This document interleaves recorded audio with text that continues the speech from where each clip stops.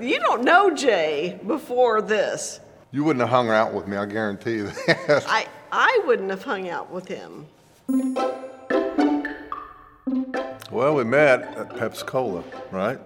Jay worked back in vending maintenance or something like that, and I worked up front in the office. Mm-hmm. And I'd drive by and wave out my moonroof. She thought I was cool. Not really. Something like that. Yeah. We were supposed to go on a date. I was sick. And you were sick. But then all of his friends drug him out. They did drag me out. And they went shining, and yep. they were by your house. Silly because they drove by our house. That was a mistake. And then down the road they had to stop and take a potty break. And I'm like, what is going on out there? Oh, Jay's out there. But he was too sick to go on a date. It was all the friends. They made you do it. Yeah, that's what it was. Yeah. We dated for about 6 months and got engaged. And then we got married on April the 2nd. So we're coming up on 35 years. Still going strong. People at Pepsi, years after we've been married, they're just like, man, you've really changed, Jay. And I'm like, no, I didn't change Jay. He decided it was time to grow up. They're so good. I love Jay and Tammy, man. They're at our Vincennes campus, and they're actively involved in all the ministries there. And I'm thankful that you're here today at Washington, and at Vincennes and Princeton, all of our campuses. Those joining us online, and even those in our venue here at Washington, our Fireside venue, I want to welcome all of you.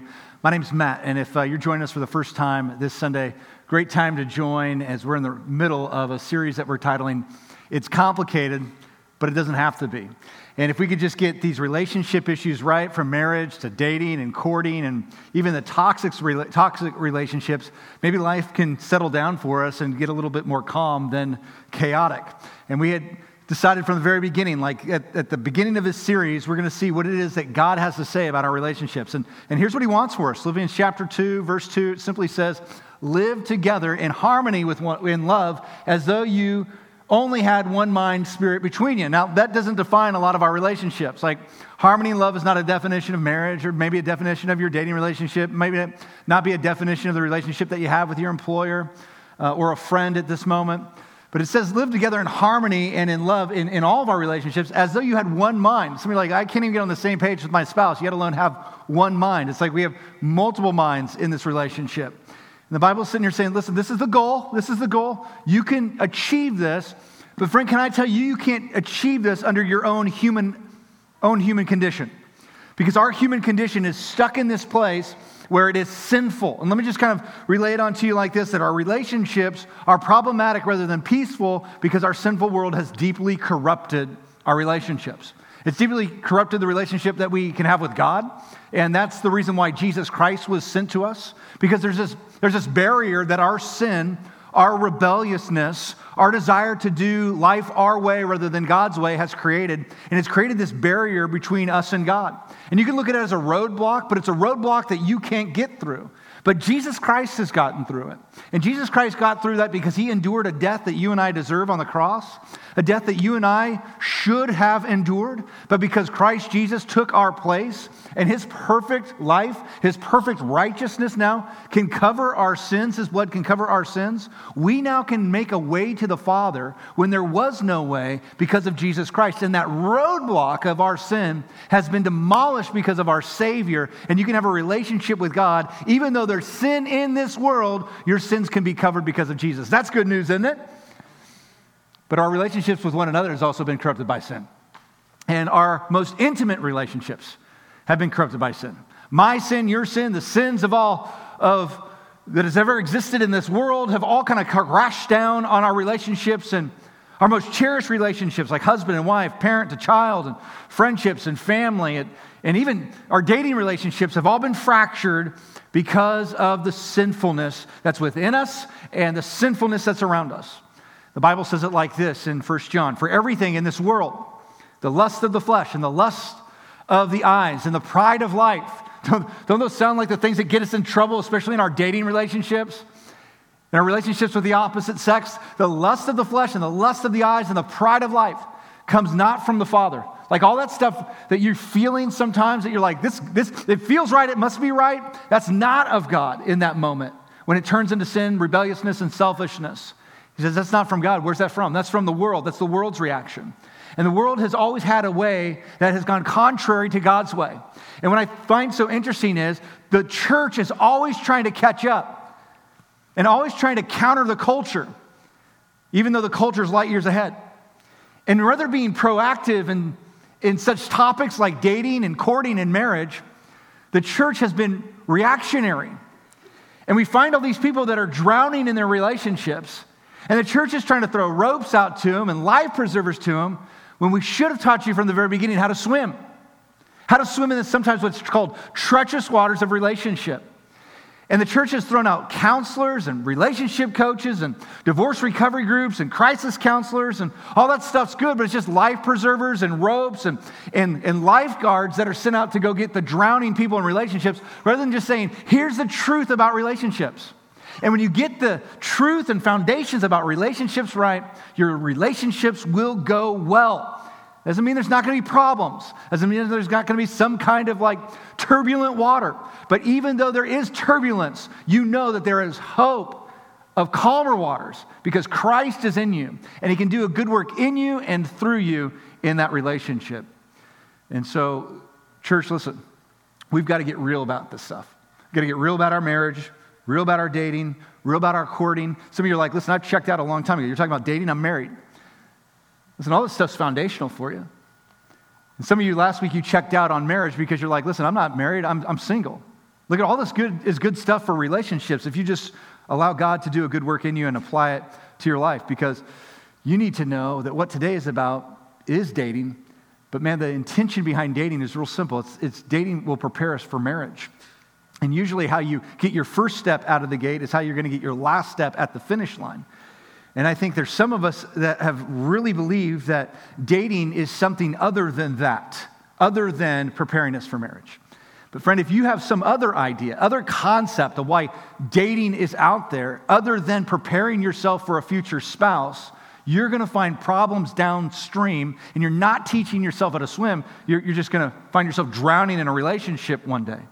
And that doesn't mean that the person that you're going to go on a date with is going to be a potential spouse.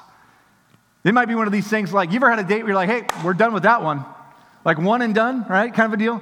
Someone had said dating's a lot like duck, duck, goose. Sometimes you just got to get ready to run. And dating is not a relationship. Did you hear me on that? Dating is not a relationship. You've turned it into that, but that's just been the way that we've done it secularly, not biblically. Dating's not a relationship. Dating is a date, a cup of coffee. Let's get to know one another. But some of you throw all of your emotions into it. You're like, hi, and you're like, I do. Huh? What? And you've already automatically given your heart to somebody, and you're ready for more. When dating should just be really simple. And we've complicated it. I'm here to get to know you. I'm not here to do anything for you. I'm not here to give up anything for you. I'm here just to get to know you. And listen, if the date goes well, maybe do a second one and then a third one. If it keeps going well and you find you like this person, maybe you move into a word we don't use in the Western world anymore, courting. We're committed. Oh my goodness. We're going to pledge ourselves to each other. But some of you, like first date, you're like, so I guess I can never have another date with somebody else again now, I guess, right? We're like tied here. No, that's not the way it is. The process should be preparing you for a lifelong, healthy, happy, monogamous marriage. And friends, here's the problem. The Bible doesn't say a lot about dating. It doesn't say a lot about courting. It says a lot about marriage, but it doesn't say how to make it get there. And I think it's because the Western world has manipulated this idea. So many countries still are having these moments where it's like, listen, as a little kid, you're going to be married to this person. You don't know him yet, but we've arranged it, and you're going to learn to love this person. You're like, whoa, that's scary stuff. But 80% of the time it works. And we have this idea that like, hey, we'll just get to know some people. But our problem is we've gone about it all wrong. We don't get to know them. We just move immediately to more intimate things, and that gets us into trouble.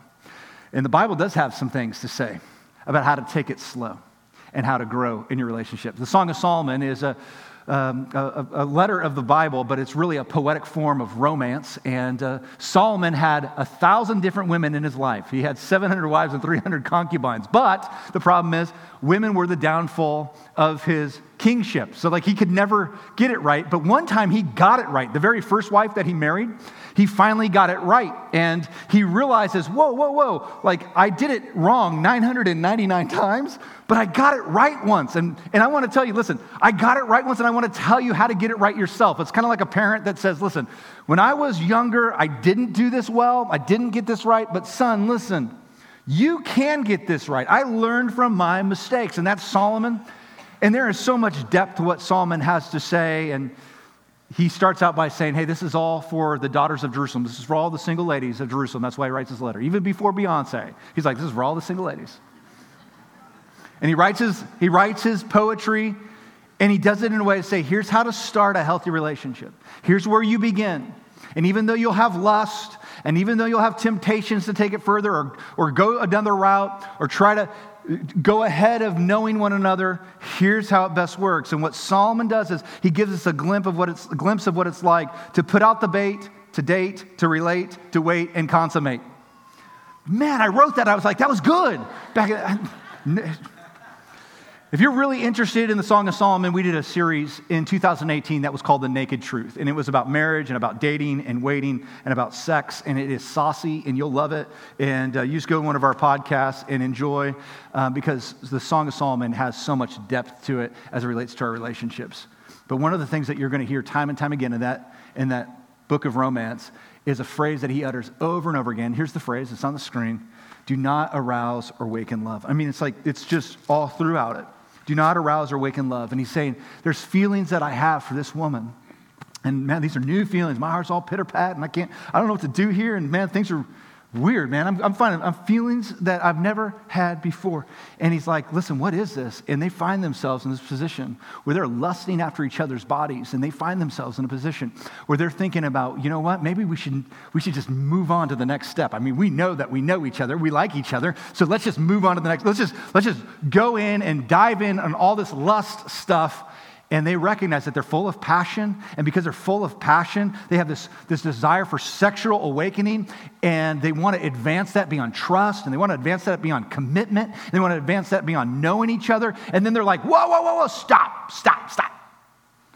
And Solomon's like, I got this right once. Got it wrong with 999 times, but I got it right once. Do not arouse or waken love. Let's go about this the right way, and let's honor God and let's honor each other with this. So why do you think that Solomon's advice would be to all those that are dating, do not arouse or waken love? Why do you think he would say, do not let sexual promiscuity be something that you allow within your dating or courting, you wait till marriage? Why do you think he would say that? Because he knows that the approach to a perfect relationship begins with knowing somebody before you go any further than that. And he is right in line with what secular relationship counselors and psychologists are finding out today. There's a book written by Dr. John Van Epp. It's just simply titled How to Avoid Falling in Love with a Jerk. Some of you are like, oh, now you tell me.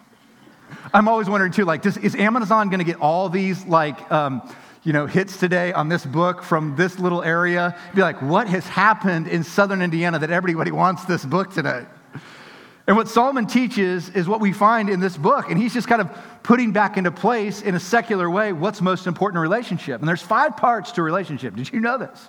It starts with knowing, and then there's trust, and then there's reliability, which leads to commitment, then leads to touch. If you just imagine those 5 parts of a relationship on a slider, like an adjustment slider on a soundboard, you can kind of get an idea of your relationship status. And what he finds in that book is this thing called a relationship attachment model. It's just called a RAM. So here's what baseline it would look like. Real simple: no trust, rely, commit, touch. You don't know anything about them, so you don't trust them, you don't rely on them, you don't commit to them, you don't touch them, right? You don't know them, right? It's like a stranger right here. But here's what a healthy marriage would look like. So if you get an idea, all those are risen high. You know them, so you trust them. Because you trust them, you can rely on them. Because you rely on them, you commit to them. And then because you've done all those those things. Now touch, intimacy is really good. It's pleasurable. It's awesome. It's off the charts, right? But here's what happens in a broke down marriage where trust has been eroded. Some of you are like, this is a little too close to home because I'm a visual learner. And this is true of my relationship and marriage right now. I thought I knew him, but they broke trust. And because they broke trust, I don't think I knew him like I once knew him. So no goes down. I got to get back to knowing them some more. Trust is eroded because of that affair. Or trust is eroded because I found some dirt on them. Or they've hidden back something from me and it's hurt our relationship. Now I can't even rely on them. Like I can rely on them to pick up the kids, but I can't rely on them for anything else beyond that. And now that commitment's still there. And you're like, that's weird. Why would that be? Because as a Christian, you made a commitment, a covenant in marriage that says, never will I leave you. And even though you know them, and even though trust has eroded, don't complicate and confuse love and trust. Those are not the same. You can still have love and a commitment and know that the person has broken trust and that they can build up trust over time. But here's what happens in a broken down marriage. Intimacy collapses when you lose trust, doesn't it? Intimacy collapses when you can't rely on them anymore. Intimacy collapses in that.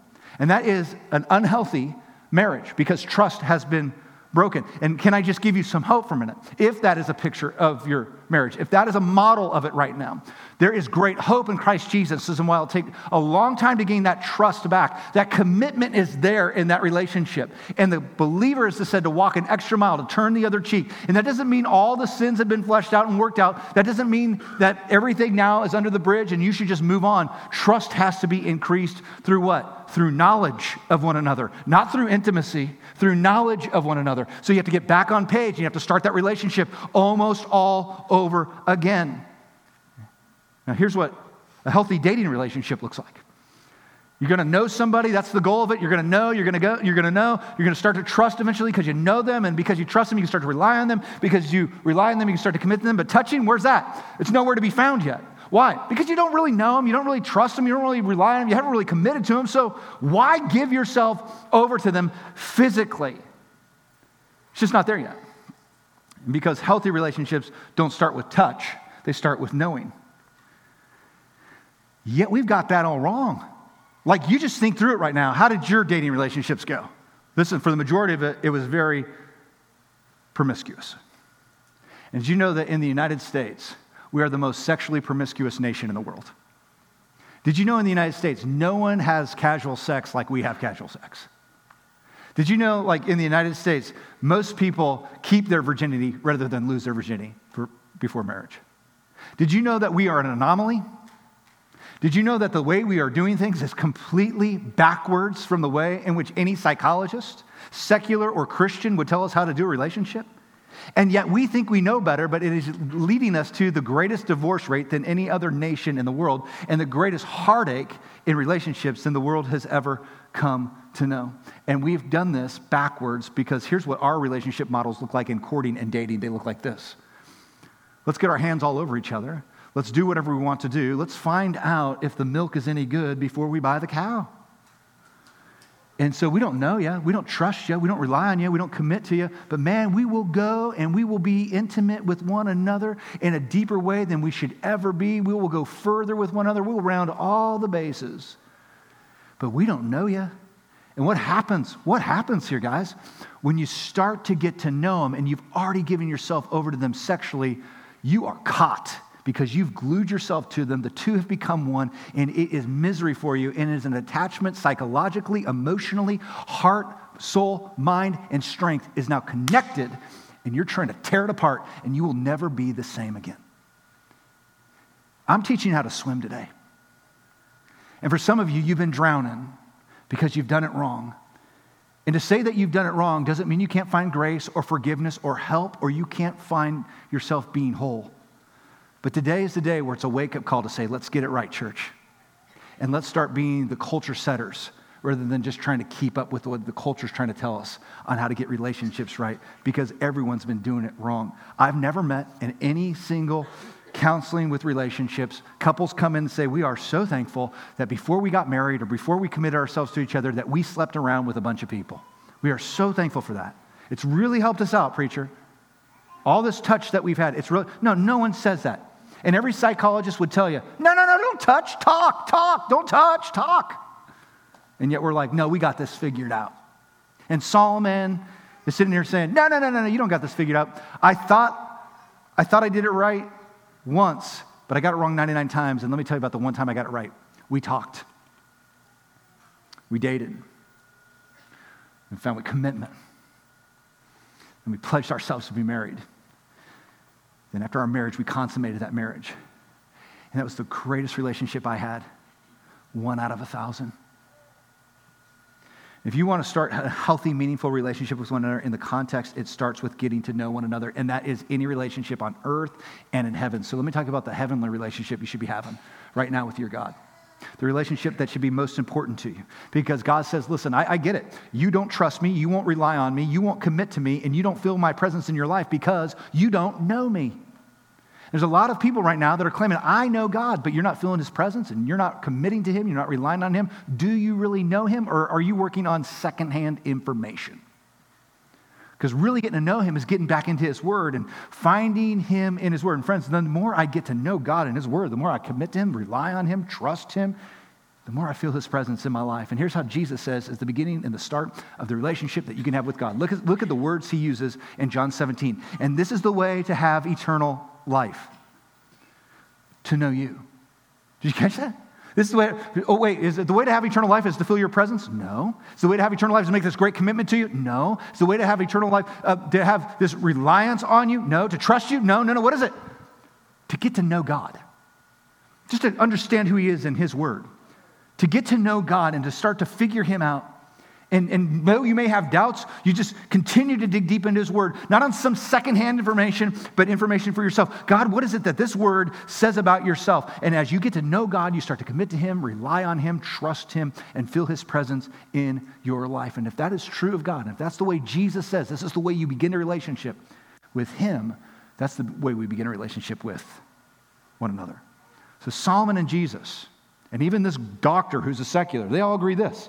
Every meaningful, healthy relationship begins with knowing one another.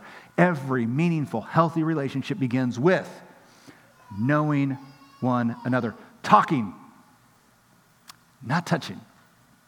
So let me help you uncomplicate some things as we close. In dating, first get to know and then allow the relationship to grow.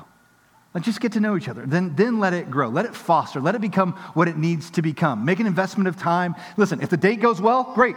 Just go on another date. If it doesn't, duck, goose. Okay, we're out of here. Like as quick as I can be.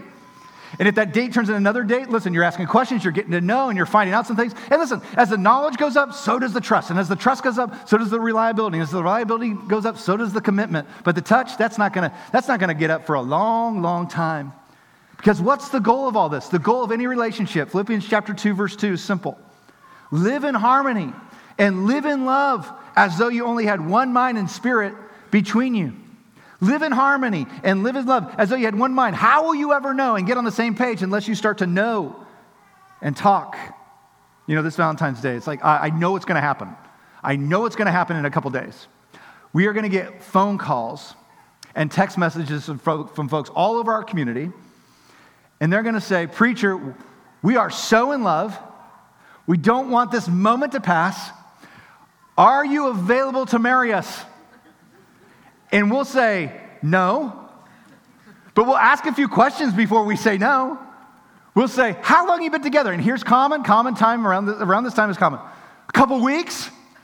But we don't want to miss out on this. A couple of weeks, like seriously? Okay, around this time, there's Cupid and he shoots his arrow. And they're stupid. He shoots his arrow too, okay? They're both there. And they're trying to raise this level of commitment with one another without knowing each other. And so like you just want to say like, do you know how they're going to react when you like just kind of blurt out your past hurt, some past mistakes, some past relations? Do you know how they're going to react? No, you don't. You don't know that yet. Do you know if they're going to fight fair in the relationship? Oh, you haven't had a fight yet? No, we never fight. You haven't been around each other long enough to fight. Do you know how they're going to act when the money gets low? Do you know how they're going to react when the boss demands more time from you and you're away from them less? Do you know how they're going to react when they're hurt? Do you know how they're going to react when they celebrate? Do you know they're going to react when your hairline recedes and your waistband goes bigger and expands? Do you know that? No. Yeah, you're not ready. There's what's called the 90-day rule. It's a very true rule in psychology. The 90-day rule says about half of all dating attractions are altered significantly by what someone learns about the other in 90 days.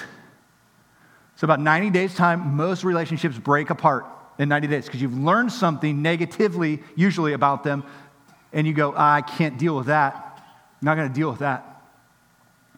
And if you start raising these levels besides no, like go back to that relationship model for a second. Look at this. If you start with touch first and you don't know them, boom, it's going to explode. And just think 90 days and you're like touching each other and you've gone further than you should with them. And you've given yourselves over to them physically. Listen, and you're like, oh no, now I know this about them and I can't live with someone who I know this about and I don't trust them now. I don't rely on them. Oh, but boy, it's going to be very difficult to call that off. Okay, let me give you a second way to uncomplicate the dating relationship. First is get to know and allow the relationship to grow, but look for someone to complement you, not complete you. I talked about this when it related to our marriage uncomplicating. A big mistake and a big mindset that singles have is, I need somebody to complete me. If you're a believer in Christ, you don't need anybody to complete you. You see, to say even the idea that you need someone to complete you is to say that you're incomplete. And if you're a believer, you are not incomplete. Christ Jesus completes you. And you need to know that you are his kid, you're his daughter, you're his son, and he completes you. You're whole. And dating is not about finding someone who completes you. It's about finding someone who will complement you in your relationship with Christ Jesus. Some of you are like, you're telling me this now?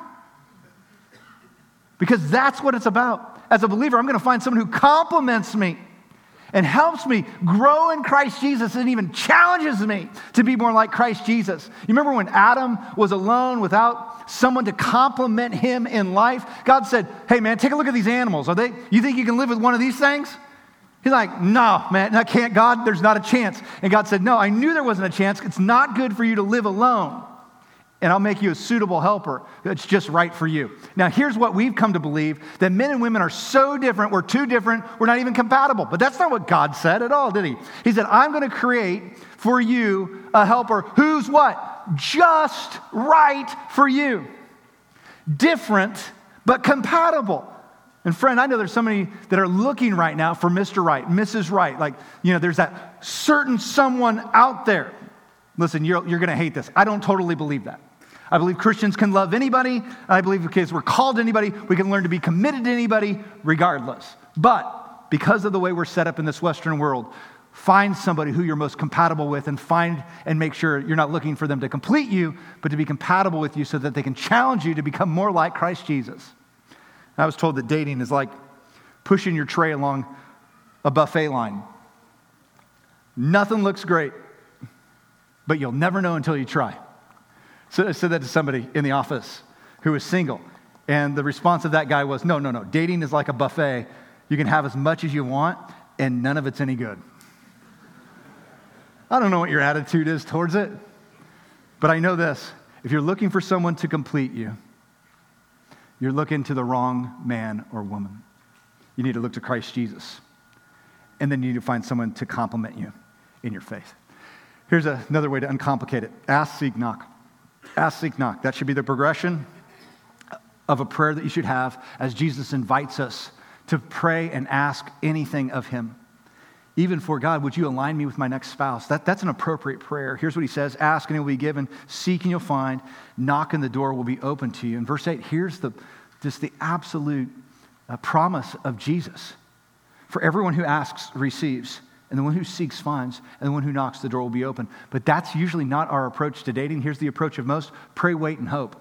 Just pray, wait, and hope, rather than ask and seek and knock. So you should be asking and seeking of the Lord and knocking on the door of heaven and trying to get to know him the best way you can. But at the same time, some of you are like, listen, I'm done with men, man. I'm dating Jesus from here on out. Well, that's good and all. But listen, that's not going to get you a spouse, just dating Jesus.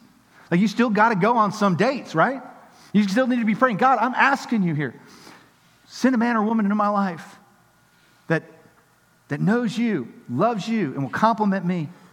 And I'm seeking that out. I'm gonna stay toward, listen, I know there's a lot of bad apples out there, but don't let one bad apple ruin the whole barrel, right? You need to keep knocking on God's door. Like some of you right now, you're persistent. Like you just know in your heart that you have somebody out there, and it's been a long time. Of you are like, listen, I don't need anybody. I'm fine. That's good. I think God calls people to that as well. But some of you who are single, you're like, I know God's got somebody out there for me. You keep knocking, keep working through it, and you keep God at the center of it all. Here's the fourth thing. There's only one question that must be answered on a first date, and it's not, are you a vegan or not? That's not the first question that needs to be answered. First question is, do you want to go on a second date? Here's the fifth thing. Can you unequally be yoked in more ways? You can be unequally yoked in more ways than one. You see, God's word is clear here. God's word is clear. That for any believer, they need to be pursuing somebody, whether dating, courting, or marriage, that is already a believer. Did you catch me? Already a believer. And you hear that term unequally yoked all the time, I'm sure, when we talk about marriage stuff and dating. It comes from 2 Corinthians chapter 6, verse 14. Do not be unequally yoked with an unbeliever. For whatever partnership has righteousness with lawlessness, or what fellowship has light with darkness. It's just saying, listen, you're going to create all these headaches and unnecessary struggles that don't need to be there. Because the most foundational thing about your life should be your faith. And because it's the most foundational thing about your life, it should be the most foundational thing about your relationships. It should be the most foundational thing about your courtship and about your marriage. But when it's not, it can become very hurtful very quickly. And some of you are like, yeah, but preacher, come on, you know me. I'm like, every man I date, I bring into this church. Like you're a missionary dater. I don't know what you're doing. Like, I don't know. Like, listen, man, they're going to church with me now. I got them going to church with me now. Listen, I found them in the bar now. I'm like, what are you doing at the bar, first off? And then what's this all about? And now we're at church, and listen, I don't know where he's at, but we're going to make some next steps. We're going to do some things. And it's like, you can't make him do anything. And guess why he's at church? Guess why he's at church with you? Only because he likes you. Not because he's liking Jesus. He likes you. And so don't be so manipulative when it comes to your faith. How about you just lay it out there and say, man, as for me and my house, we're going to serve the Lord, and we're not a household yet. And my faith is precious to me, and that's the foundation of my life. And it doesn't seem to be the foundation of your life, so duck, duck, goose. I'm gone. I'm not even going to try that missionary dating stuff. Listen, some of you tried, and it's gotten you nowhere. Some of you tried, and you're married now, and you're still trying. Faith must be a must. Also, you need to check out their family. Because you can fall in love with somebody, but you know you're bringing the family in with it. And I'll just say it like this. You can't marry a prince without getting the whole royal family. Don't believe me? Ask Meghan Markle. She got the whole family. Here's the last thing. Here's the best way to uncomplicate dating. Seek God first and his righteousness then. Okay, that's scripture. Jesus had taught us that.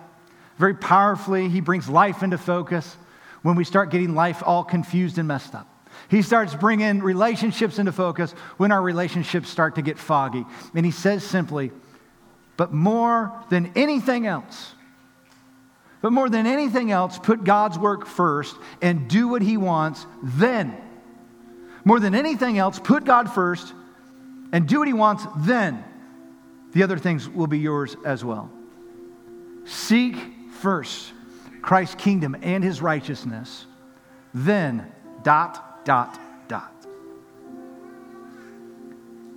Friends, of all the relationships that you could ever have, the relationship that exists with God is the most important. And he says, you seek me first, and you follow my standards, then go look for a spouse, then go date some people, then court somebody, then get into a covenant of marriage. But seek me first and follow my standards, then pursue. You see, prioritize Christ Jesus comes first. You want to know why prioritizing Christ Jesus comes first in any relationship? Because healthy people create healthy relationships. And Jesus says, you get this thing right, you get me right in your life, there will be spiritual health there. There'll be depth to you. You'll be a well-rounded man or woman, heart, soul, mind, and strength. And when you're healthy, things around you typically will be healthy. And you'll start looking the right way. It won't be after lust, it will be for love. It won't be for a one-night stand, it will be for commitment till death do you part. And where does it start? Here's where it starts. By getting to know who God is through Christ Jesus. By getting to know who God is through Christ Jesus. Some of you are like, man, sign me up, I'll commit. No, get to know who God is through Christ Jesus. Get to know him. Because when you get to know him, you'll start to trust him. And when you start to trust him, you're going to rely hard on him.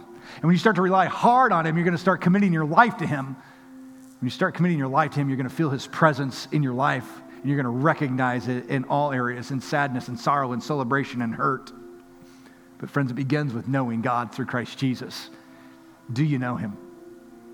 Is that the start of the relationship for you?